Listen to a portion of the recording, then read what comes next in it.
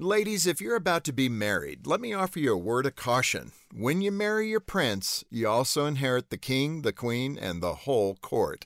And remember this, a good relationship with your in-laws is key for creating a marriage that thrives. But that's easier said than done. According to a study out of Cambridge University, 60% of women say in-law conflict has caused long-term stress. Husbands also report a high rate of stress related to their in-law problems. The question is, how do you create a healthy relationship with your in-laws? Consider these three ideas. First, good boundaries. Healthy couples set limits both on their marriage and on the outside world. This means ruthlessly protecting the most important areas of your marriage, like money, sexual intimacy, and yes, your relationship with your in-laws. The second idea is to honor your spouse's parents.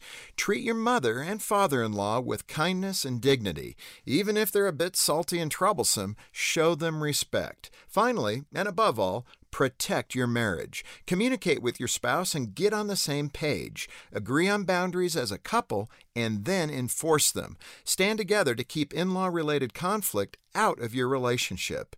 If you're about to marry your prince, honor the king and queen and set good boundaries between their kingdom and yours.